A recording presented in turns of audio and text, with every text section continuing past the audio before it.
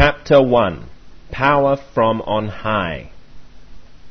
Please permit me, through your columns, to correct a misapprehension of some of the members of the late council at Oberlin in the brief remarks which I made to them, first on Saturday morning and afterwards on the Lord's Day. In my first remarks to them, I called attention to the mission of the Church to disciple all nations, as recorded by Matthew and Luke, and stated that this commission was given by Christ to the whole Church, and that every member of the Church is under obligation to make it his life work to convert the world. I then raised two inquiries. 1. What do we need to secure success in this great work? 2. How can we get it? Answer. 1. We need the endowment of power from on high. Christ had previously informed the disciples that without him they could do nothing. When he gave them the commission to convert the world, he added, "But tarry in Jerusalem till ye be endued with power from on high. Ye shall be baptized with the Holy Ghost not many days hence. Lo, I send upon you the promise of my Father." This baptism of the Holy Ghost, this thing promised by the Father, this endowment of power from on high, Christ has expressly informed us, is the indispensable condition of performing the work which he has set before us. 2. How shall we get it? Christ expressly promised it to the whole Church, and to every individual whose duty it is to labor for the conversion of the world. He admonished the first disciples not to undertake the work until they had received this endowment of power from on high. Both the promise and the admonition apply equally to all Christians of every age and nation. No one has at any time any right to expect success unless he first secures this endowment of power from on high. The example of the first disciples teaches us how to secure this endowment. They first consecrated themselves to his work, and continued in prayer and supplication until the Holy Ghost fell upon them on the day of Pentecost, and they received the promised endowment of power from on high. This, then, is the way to get it. The council desired me to say more upon this subject. Consequently, on the Lord's Day, I took it for my text, the assertion of Christ, that the Father is more willing to give the Holy Spirit to them that ask him than we are to give good gifts to our children. 1. I said the text informs us that it is infinitely easy to obtain the Holy Spirit, or this endowment of power from the Father. 2. That this is made a constant subject of prayer.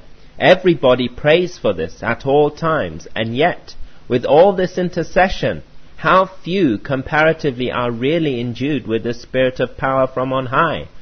This want is not met. The want of power is a subject of constant complaint. Christ says, "Everyone that asketh receiveth." But there is certainly a great gulf between the asking and receiving. That is a great stumbling block to many. How then is this discrepancy to be explained? I then proceeded to show why this endowment is not received. I said, 1. We are not willing, upon the whole, to have what we desire and ask. 2. God has expressly informed us that if we regard iniquity in our hearts, he will not hear us. But the petitioner is often self-indulgent. This is iniquity, and God will not hear him. 3. He is uncharitable. 4. Censorious. 5. Self-dependent. 6. Resists conviction of sin. 7. Refuses to confess to all the parties concerned. 8. Refuses to make restitution to injured parties. 9. He is prejudiced and uncandid. 10. He is resentful. 11. Has a revengeful spirit. 12. Has a worldly ambition. 13. He has committed himself on some point and become dishonest, and neglects and rejects further light. 14. He is denominationally selfish. 15. Selfish for his own congregation. 16. He resists the teachings of the Holy Spirit. 17. He grieves the Holy Spirit by dissension.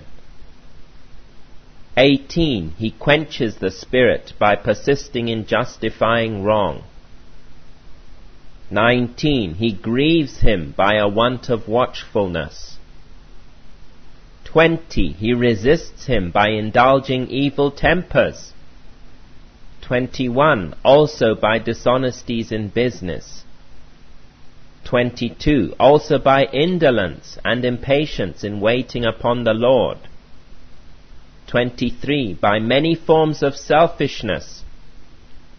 24. By negligence in business, in study, in prayer.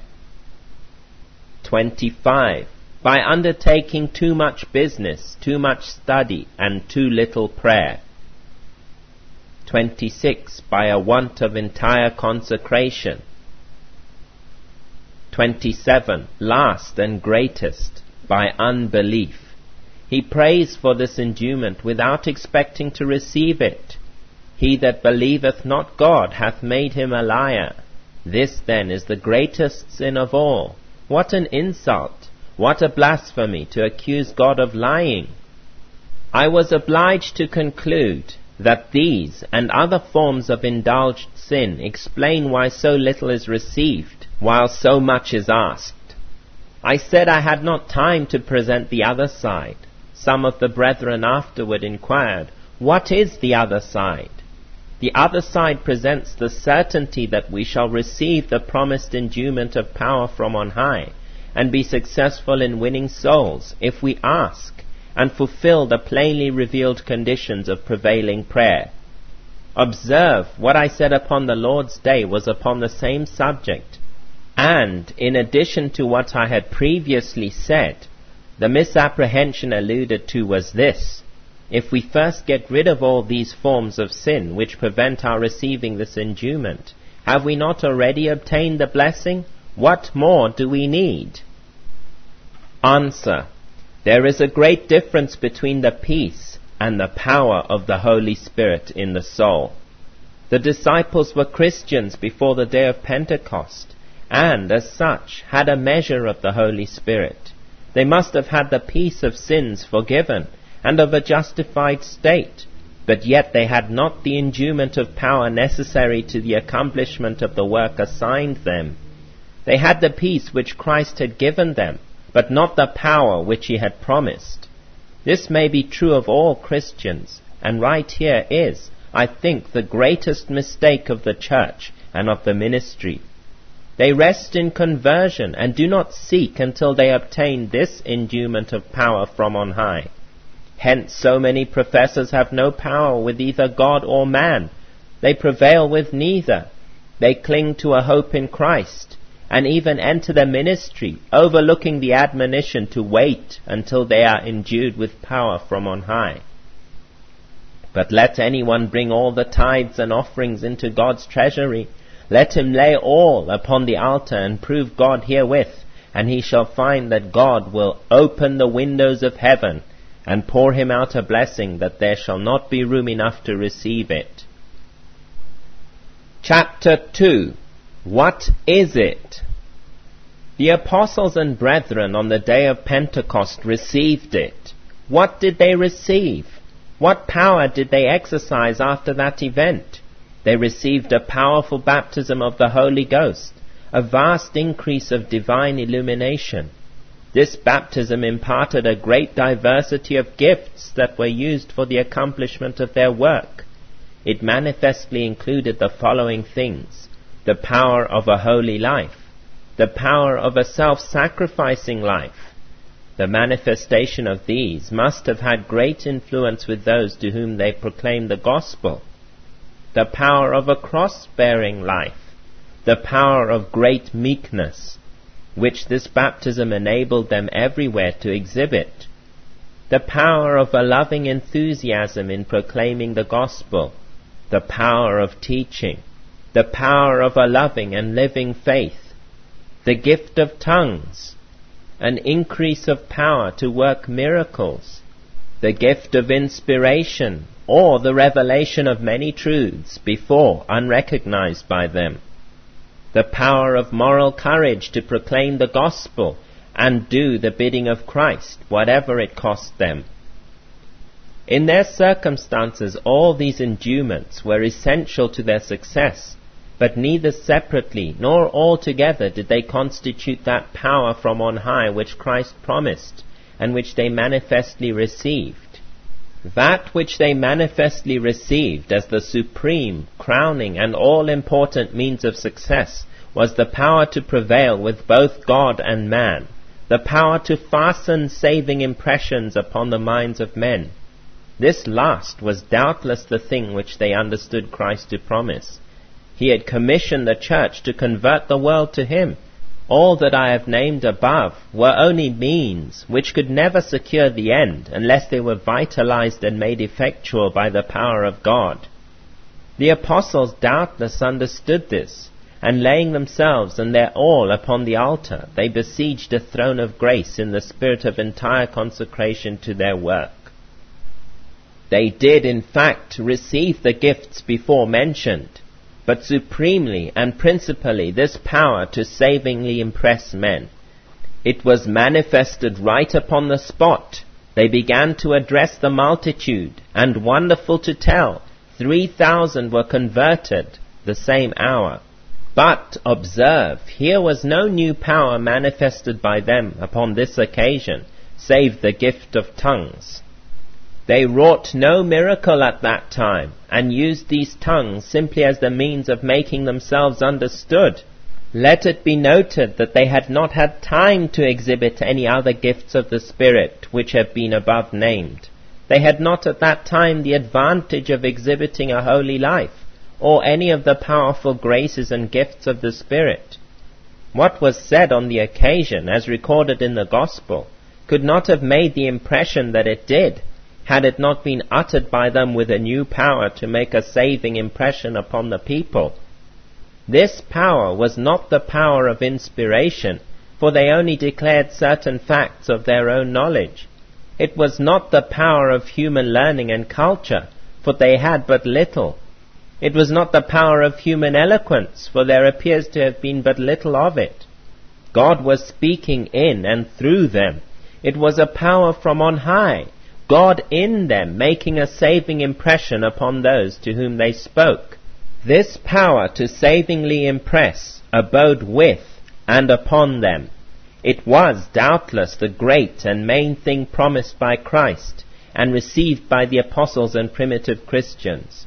It has existed to a greater or less extent in the church ever since. It is a mysterious fact often manifested in a most surprising manner. Sometimes a single sentence, a word, a gesture, or even a look will convey this power in an overcoming manner. To the honor of God alone, I will say a little of my own experience in this matter. I was powerfully converted on the morning of the 10th of October. In the evening of the same day, and on the morning of the following day, I received overwhelming baptisms of the Holy Ghost that went through me, as it seemed to me, body and soul. I immediately found myself endued with such power from on high that a few words dropped here and there to individuals were the means of their immediate conversion. My words seemed to fasten like barbed arrows in the souls of men. They cut like a sword. They broke the heart like a hammer. Multitudes can attest to this. Oftentimes a word dropped without my remembering it would fasten conviction and often result in almost immediate conversion. Sometimes I would find myself in a great measure empty of this power. I would go out and visit and find that I made no saving impression. I would exhort and pray with the same result. I would then set apart a day for private fasting and prayer, fearing that this power had departed from me, and would inquire anxiously after the reason of this apparent emptiness. After humbling myself and crying out for help, the power would return upon me with all its freshness. This has been the experience of my life. I could fill a volume with the history of my own experience and observation with respect to this power from on high. It is a fact of consciousness and of observation, but a great mystery. I have said that sometimes a look has in it the power of God. I have often witnessed this. Let the following fact illustrate it. I once preached for the first time in a manufacturing village. The next morning I went into a manufacturing establishment to view its operations. As I passed into the weaving department, I beheld a great company of young women, some of whom I observed were looking at me and then at each other in a manner that indicated a trifling spirit, and that they knew me. I, however, knew none of them. As I approached nearer to those who had recognized me, they seemed to increase in their manifestations of lightness of mind. Their levity made a peculiar impression on me, and I felt it to my very heart. I stopped short and looked at them. I know not how, as my whole mind was absorbed with the sense of their guilt and danger. As I settled my countenance upon them, I observed that one of them became very much agitated. A thread broke. She attempted to mend it, but her hands trembled in such a manner that she could not do it. I immediately observed that the sensation was spreading, and had become universal among that class of triflers. I looked steadily at them until one after another gave up and paid no more attention to their looms. They fell on their knees, and the influence spread throughout the whole room. I had not spoken a word, and the noise of the looms would have prevented my being heard if I had. In a few minutes all work was abandoned, and tears and lamentations filled the room.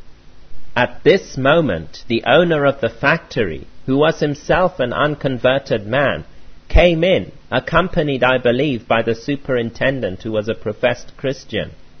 When the owner saw the state of things, he said to the superintendent, "Stop the mill." What he saw seemed to pierce him to the heart. "It is more important," he hurriedly remarked, "that these souls should be saved than that this mill should run." As soon as the noise of the machinery had ceased, the owner inquired, "What shall we do? We must have a place to meet where we can receive instruction." The superintendent replied, "The mule room will do." The mules were run out of the way, and all of the hands were notified and assembled in that room. We had a marvelous meeting. I prayed with them and gave them such instructions as at the time they could bear. The word was with power. Many expressed hope that day, and within a few days, as I was informed, nearly every hand in that great establishment, together with the owner, had hope in Christ.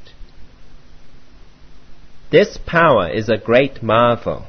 I have many times seen people unable to endure the word. The most simple and ordinary statements would cut men off from their seats like a sword, would take away their bodily strength and render them almost as helpless as dead men. Several times it has been true in my experience that I could not raise my voice or say anything in prayer or exhortation except in the mildest manner, without wholly overcoming those that were present. This was not because I was preaching terror to the people, but the sweetest sounds of the gospel would overcome them. This power seems sometimes to pervade the atmosphere of one who is highly charged with it.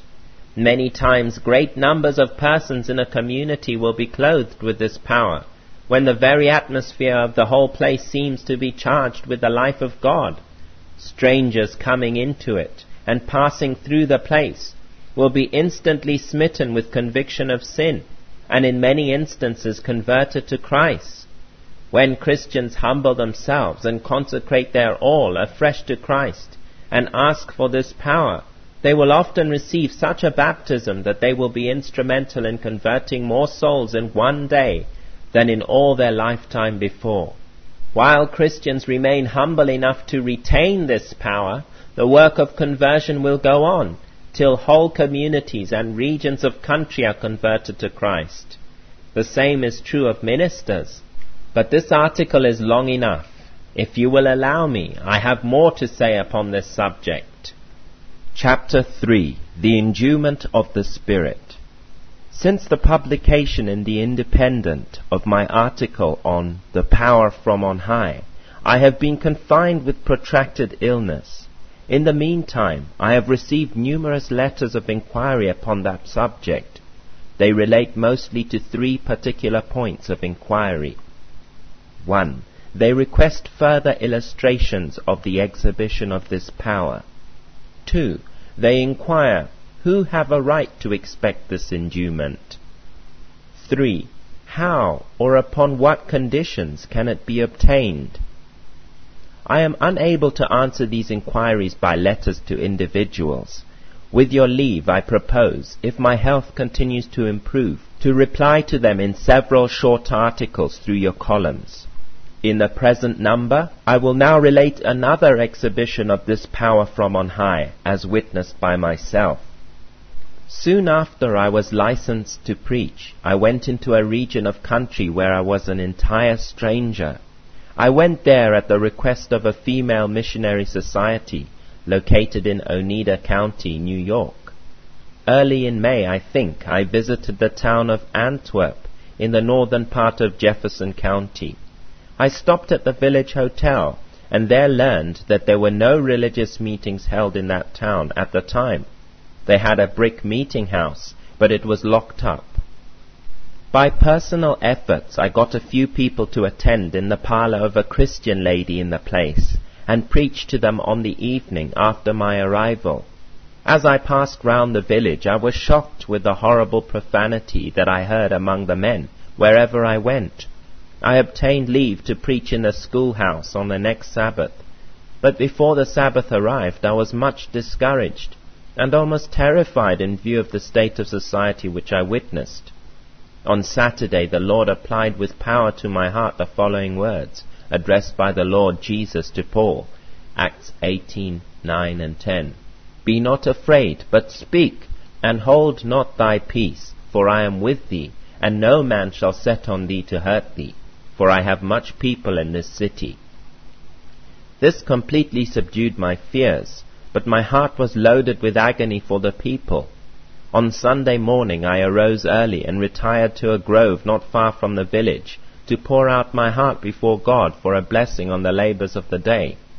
I could not express the agony of my soul in words, but struggled with much groaning and, I believe, with many tears for an hour or 2 without getting relief. I returned to my room in the hotel, but almost immediately came back to the grove. This I did thrice. The last time I got complete relief just as it was time to go to meeting. I went to the schoolhouse and found it filled to its utmost capacity. I took out my little pocket Bible and read for my text. God so loved the world that he gave his only begotten Son, that whosoever believeth in him should not perish, but have everlasting life. I exhibited the love of God as contrasted with the manner in which he was treated by those for whom he gave up his Son. I charged home their profanity upon them, and, as I recognized among my hearers several whose profanity I had particularly noticed, in the fullness of my heart and the gushing of my tears, I pointed to them and said, I heard these men call upon God to damn their fellows. The word took powerful effect. Nobody seemed offended, but almost everybody greatly melted. At the close of the service, the amiable landlord, Mr. Copeland, rose and said that he would open the meeting house in the afternoon. He did so. The meeting house was full, and, as in the morning, the word took powerful effect. Thus a powerful revival commenced in the village, which soon after spread in every direction. I think it was on the 2nd Sabbath after this, when I came out of the pulpit in the afternoon, an aged man approached and said to me, Can you not come and preach in our neighborhood? We have never had any religious meeting there. I inquired the direction and the distance, and appointed to preach there the next afternoon, Monday at 5 o'clock in their schoolhouse.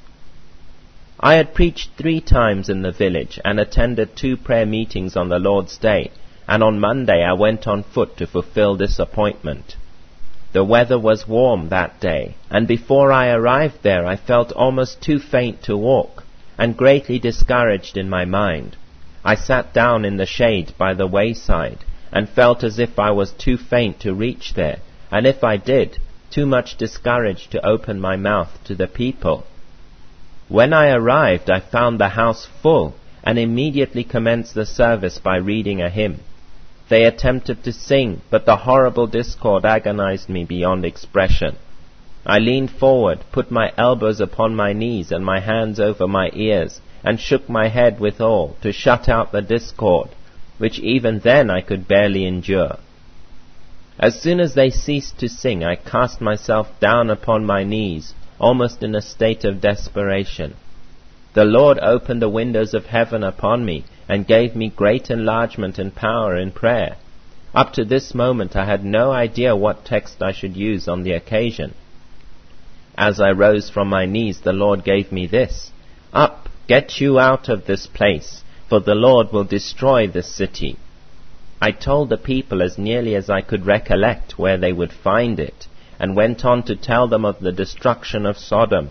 I gave them an outline of the history of Abraham and Lot, and their relations to each other, of Abraham praying for Sodom, and of Lot as the only pious man that was found in the city.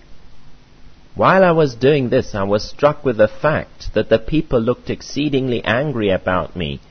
Many countenances appeared very threatening, and some of the men near me looked as if they were about to strike me.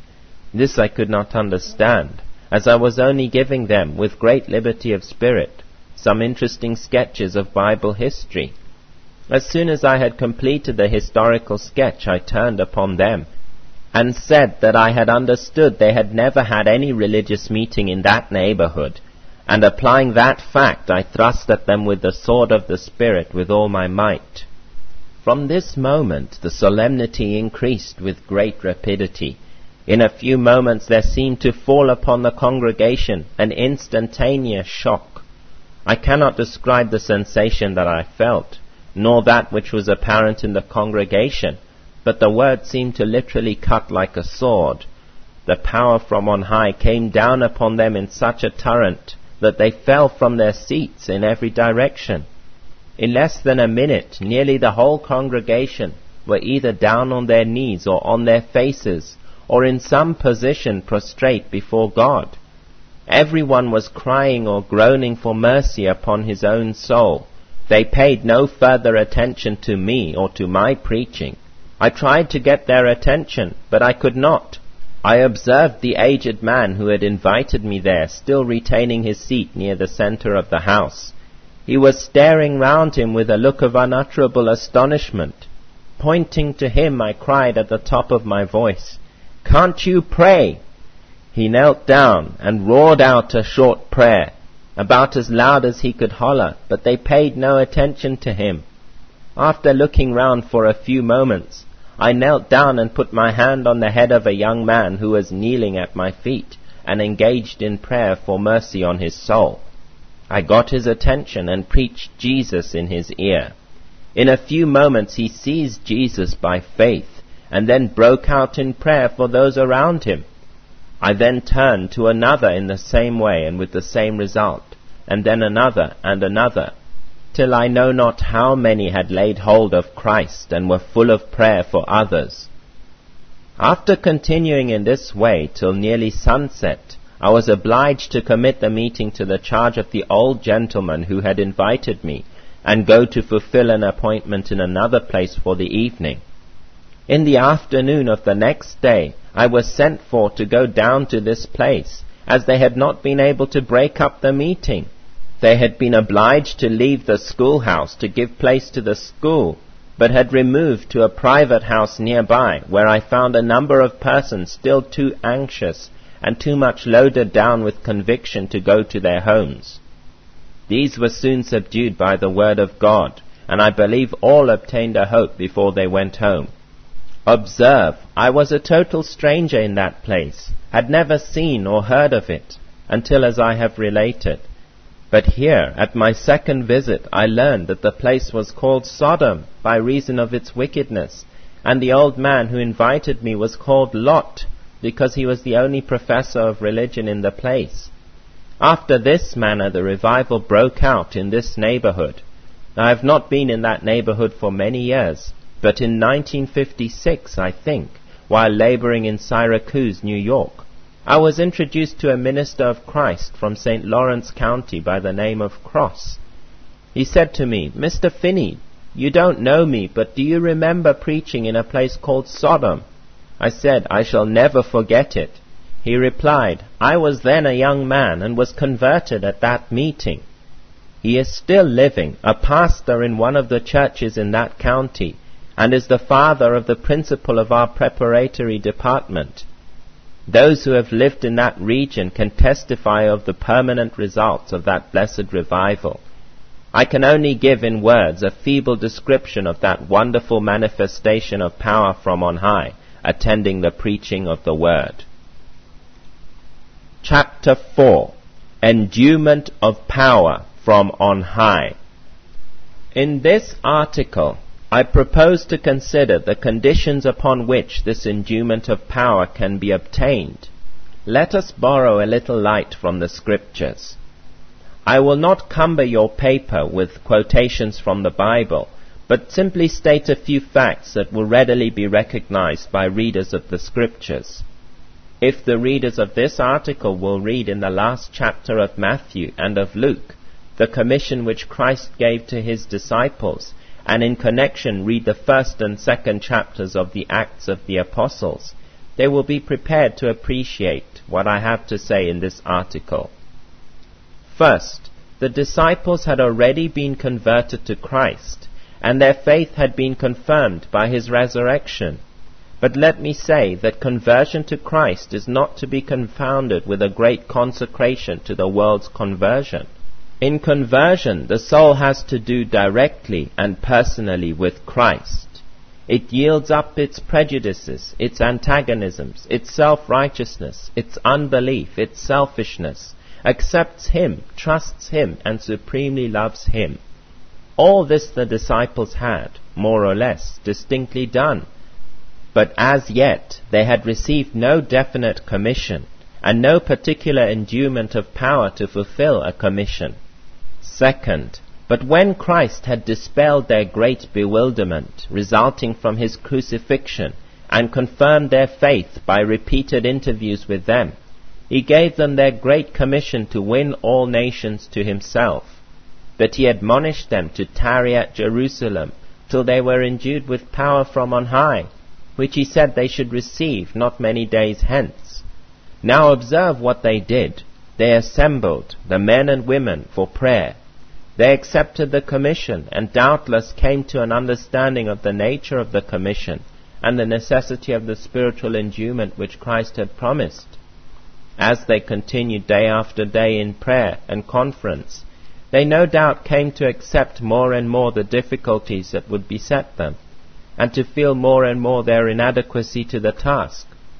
A consideration of the circumstances and results leads to the conclusion that they one and all consecrated themselves with all they had to the conversion of the world as their life work.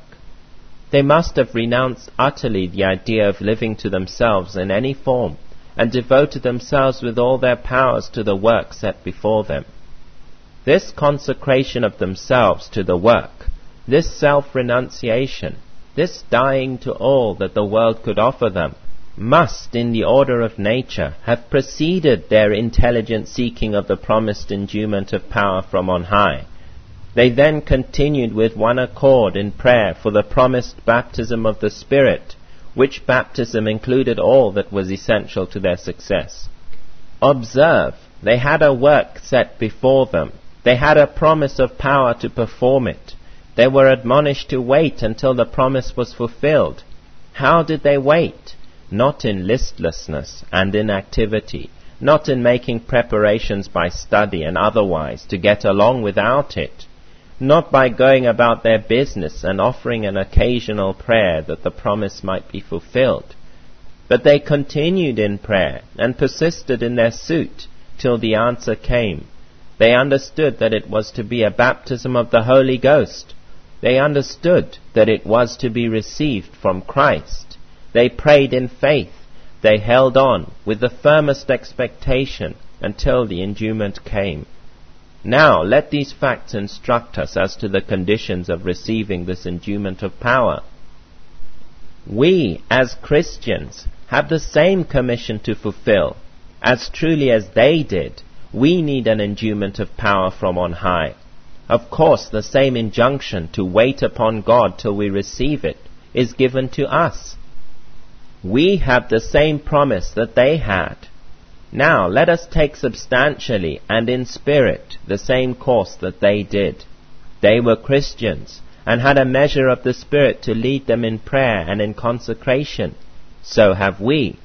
Every Christian possesses a measure of the Spirit of Christ, enough of the Holy Spirit to lead us to true consecration and inspire us with the faith that is essential to our prevalence in prayer. Let us then not grieve or resist him, but accept the commission, fully consecrate ourselves with all we have to the saving of souls as our great and our only life work. Let us get on the altar with all we have and are, and lie there and persist in prayer until we receive the endowment. Now observe, conversion to Christ is not to be confounded with the acceptance of this commission to convert the world. The first is a personal transaction between the soul and Christ, relating to its own salvation. The second is the soul's acceptance of the service in which Christ proposes to employ it. Christ does not require us to make brick without straw. To whom he gives the commission, he also gives the admonition and the promise. If the commission is heartily accepted, if the promise is believed, if the admonition to wait upon the Lord till our strength is renewed be complied with, we shall receive the endowment. It is of the final importance that all Christians should understand that this commission to convert the world is given to them by Christ individually. Everyone has the great responsibility devolved upon him or her to win as many souls as possible to Christ. This is the great privilege and the great duty of all the disciples of Christ. There are a great many departments in this work, but in every department we may and ought to possess this power, that, whether we preach, or pray, or write, or print, or trade, or travel, take care of children, or administer the government of the state, or whatever we do, our whole life and influence should be permeated with this power. Christ says, "If any man believe in me, out of his belly shall flow rivers of living water." That is, a Christian influence, having in it the element of power to impress the truth of Christ upon the hearts of men, shall proceed from him. The great want of the church at present is, first, the realizing conviction that this commission to convert the world is given to each of Christ's disciples as his life work. I fear I must say that the great mass of professing Christians seem never to have been impressed with this truth. The work of saving souls they leave to ministers. The second great want is a realizing conviction of the necessity of this endowment of power upon every individual soul. Many professors of religion suppose it belongs especially and only to such as are called to preach the gospel as a life work. They fail to realize that all are called to preach the gospel, that the whole life of every Christian is to be a proclamation of the glad tidings. A third want is an earnest faith in the promise of this endowment. A vast many professors of religion, and even ministers, seem to doubt whether this promise is to the whole church and to every Christian. Consequently, they have no faith to lay hold of it. If it does not belong to all, they don't know to whom it does belong. Of course they cannot lay hold of the promise by faith. A fourth want is that persistence in waiting upon God for it that is enjoined in the Scriptures. They faint before they have prevailed, and hence the endowment is not received. Multitudes seem to satisfy themselves with the hope of eternal life for themselves. They never get ready to dismiss the question of their own salvation, leaving that as settled with Christ. They don't get ready to accept the Great Commission to work for the salvation of others, because their faith is so weak that they do not steadily leave the question of their own salvation in the hands of Christ. And even some ministers of the gospel, I find, are in the same condition, and halting in the same way, unable to give themselves wholly to the work of saving others, because in a measure unsettled about their own salvation. It is amazing to witness the extent to which the Church has practically lost sight of the necessity of this endowment of power. Much is said of our dependence upon the Holy Spirit by almost everybody, but how little is this dependence realized? Christians and even ministers go to work without it. I mourn to be obliged to say that the ranks of the ministry seem to be filling up with those who do not possess it. May the Lord have mercy upon us. Will this last remark be thought uncharitable? If so, let the report of the Home Missionary Society, for example, be heard upon this subject. Surely something is wrong. An average of 5 souls won to Christ by each missionary of that society in a year's toil certainly indicates a most alarming weakness in the ministry. Have all, or even a majority of these ministers been endued with the power which Christ promised? If not, why not? But if they have, is this all that Christ intended by his promise? In a former article I have said that the reception of this endowment of power is instantaneous.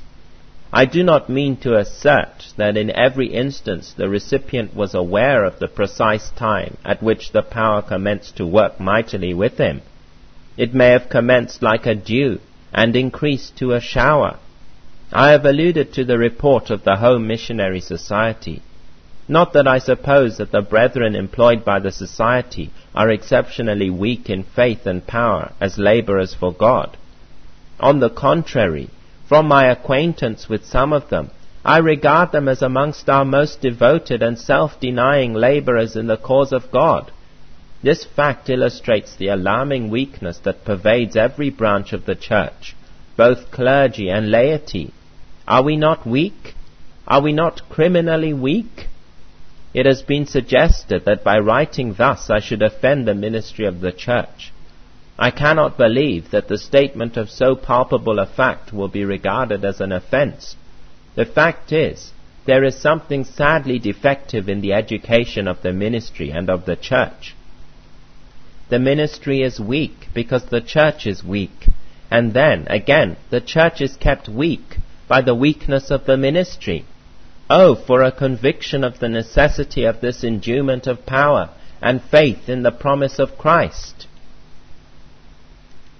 Chapter 5. Is it a hard saying? In a former article I said that the want of an endowment of power from on high should be deemed a disqualification for a pastor, a deacon or elder, a Sabbath school superintendent, a professor in a Christian college, and especially for a professor in a theological seminary. Is this a hard saying? Is this an uncharitable saying? Is it unjust? Is it unreasonable? Is it unscriptural? Suppose any one of the apostles, or those present on the day of Pentecost, had failed through apathy, selfishness, unbelief, indolence, or ignorance to obtain this endowment of power. Would it have been uncharitable, unjust, unreasonable, or unscriptural to have accounted him disqualified for the work which Christ had appointed them? Christ had expressly informed them that without this endowment they could do nothing. He had expressly enjoined it upon them not to attempt it in their own strength, but to tarry at Jerusalem until they had received the necessary power from on high. He had also promised that if they tarried in the sense which he intended, they should receive it not many days hence. They evidently understood him to enjoin upon them to tarry in the sense of a constant waiting upon him in prayer and supplication for the blessing. Now, suppose that any one of them had stayed away and attended to his own business, and waited for the sovereignty of God to confer this power, he of course would have been disqualified for the work. And if his fellow Christians who had obtained this power had deemed him so, would it have been uncharitable, unreasonable, unscriptural? And is it not true of all to whom the command to disciple the world is given, and to whom the promise of this power is made, if through any shortcoming or fault of theirs they fail to obtain this gift, that they are in fact disqualified for the work, and especially for any official station? Are they not, in fact, disqualified for leadership in the sacramental host?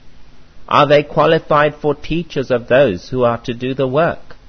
If it is a fact that they do lack this power, however this defect is to be accounted for, it is also a fact that they are not qualified for teachers of God's people, and if they are seen to be disqualified because they lack this power, it must be reasonable and right and scriptural so to deem them, and so to speak of them, and so to treat them. Who has a right to complain? Surely they have not.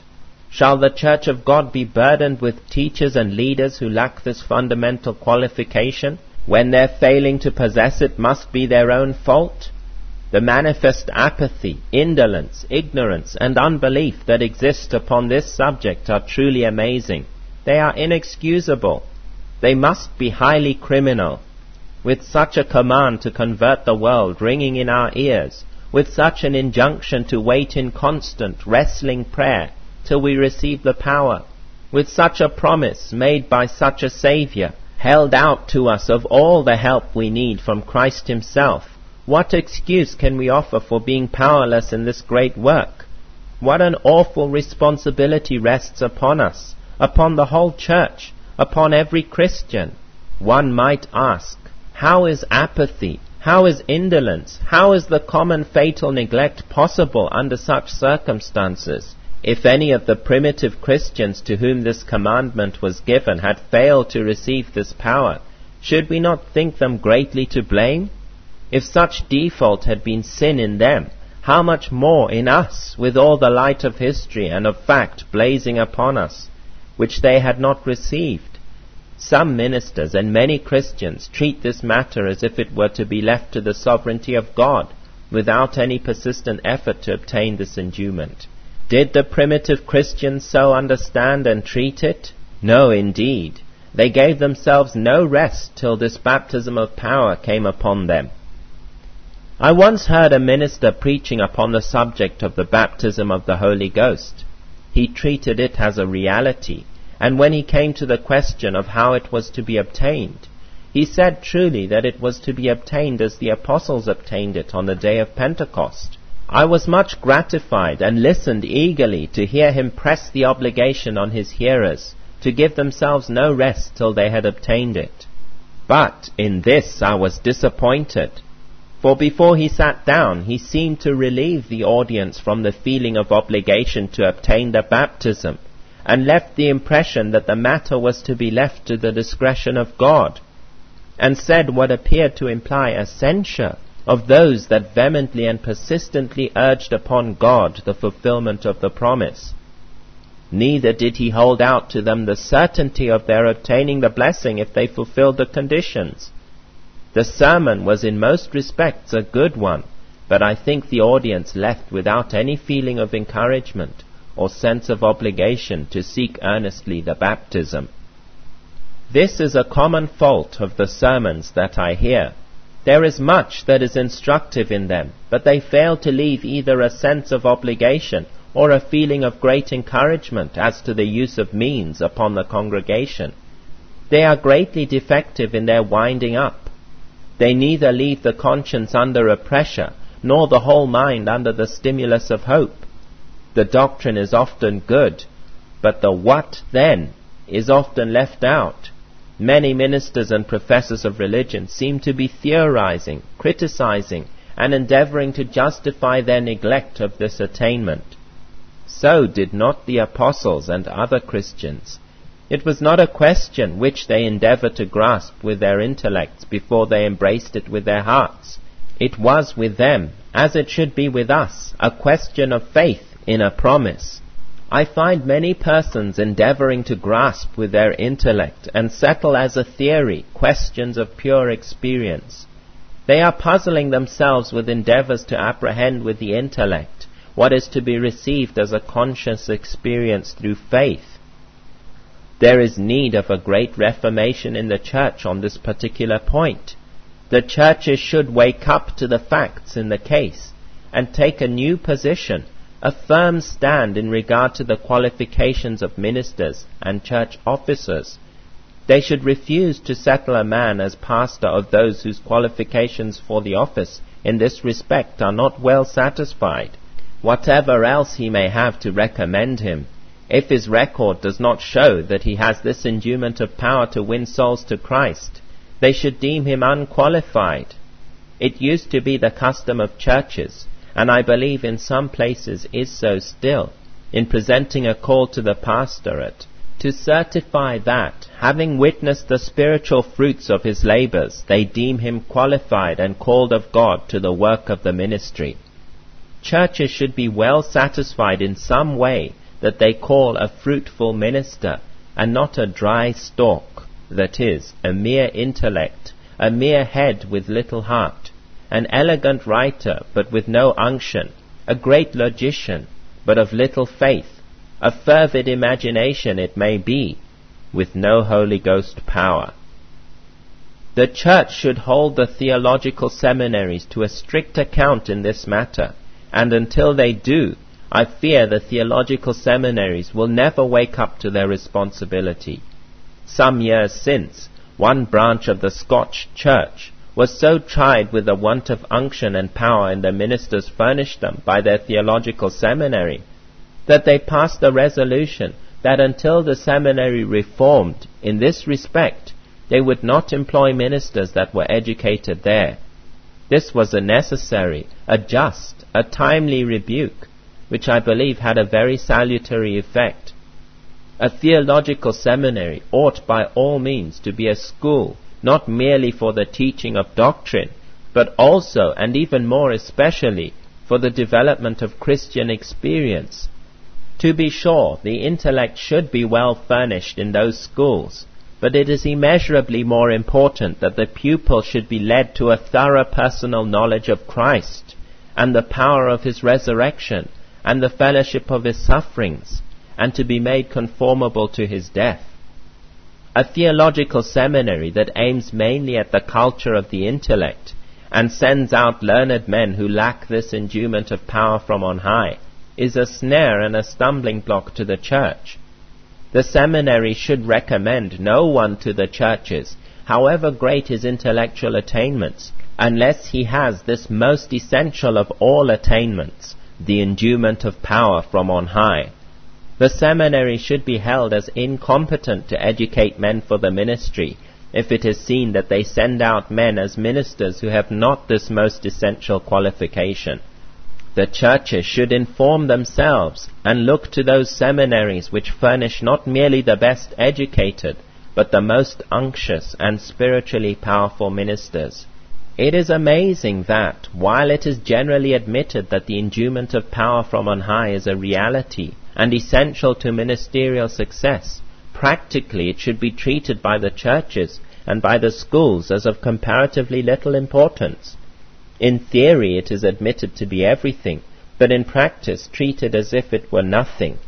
From the apostles to the present day, it has been seen that men of very little human culture, but endued with this power, have been highly successful in winning souls to Christ, whilst men of the greatest learning, with all that the schools have done for them, have been powerless so far as the proper work of the ministry is concerned. And yet we go on, laying 10 times more stress on human culture than we do on the baptism of the Holy Ghost. Practically, human culture is treated as infinitely more important than the endowment of power from on high. The seminaries are furnished with learned men, but often not with men of spiritual power. Hence they do not insist upon this endowment of power as indispensable to the work of the ministry. Students are pressed almost beyond endurance with study and the culture of the intellect, while scarcely an hour in a day is given to instruction in Christian experience. Indeed, I do not know that so much as one course of lectures on Christian experience is given in the theological seminaries. But religion is an experience. It is a consciousness. Personal intercourse with God is the secret of the whole of it. There is a world of most essential learning in this direction, wholly neglected by the theological seminaries. With them, doctrine, philosophy, theology, church history, sermonizing are everything, and real heart union with God is nothing. Spiritual power to prevail with God and to prevail with men has but little place in their teaching. I have often been surprised at the judgment men form in regard to the prospective usefulness of young men preparing for the ministry. Even professors are very apt, I see, to deceive themselves on this subject. If a young man is a good scholar, a fine writer, makes good progress in exegesis, and stands high in intellectual culture, they have strong hopes of him, even though they must know in many such cases that these young men cannot pray, that they have no unction, no power in prayer, no spirit of wrestling, of agonizing and prevailing with God. Yet they are expecting them, because of their culture, to make their mark in the ministry, to be highly useful. For my part, I expect no such thing of this class of men. I have infinitely more hope of the usefulness of a man who, at any cost, will keep up daily intercourse with God, who is yearning for and struggling after the highest possible spiritual attainment, who will not live without daily prevalence in prayer and being clothed with power from on high. Churches, presbyteries, associations, and whoever license young men for the ministry are often very faulty in this respect. They will spend hours in informing themselves of the intellectual culture of the candidates, but scarcely as many minutes in ascertaining their heart culture and what they know of the power of Christ to save from sin, what they know of the power of prayer, and whether and to what extent they are endued with power from on high to win souls to Christ. The whole proceeding on such occasions cannot but leave the impression that human learning is preferred to spiritual unction. Oh, that it were different, and that we were all agreed practically now and forever to hold fast to the promise of Christ, and never think ourselves or anybody else to be fit for the great work of the church, till we have received a rich endowment of power from on high. I beg of my brethren, and especially my younger brethren, not to conceive of these articles as written in the spirit of reproach. I beg the churches, I beg the seminaries, to receive a word of exhortation from an old man, who has had some experience in these things, and one whose heart mourns and is weighed down in view of the shortcomings of the church, the ministers, and the seminaries on this subject. Brethren, I beseech you to more thoroughly consider this matter, to wake up and lay it to heart, and rest not till this subject of the endowment of power from on high is brought forward into its proper place, and takes that prominent and practical position in view of the whole church that Christ designed it should.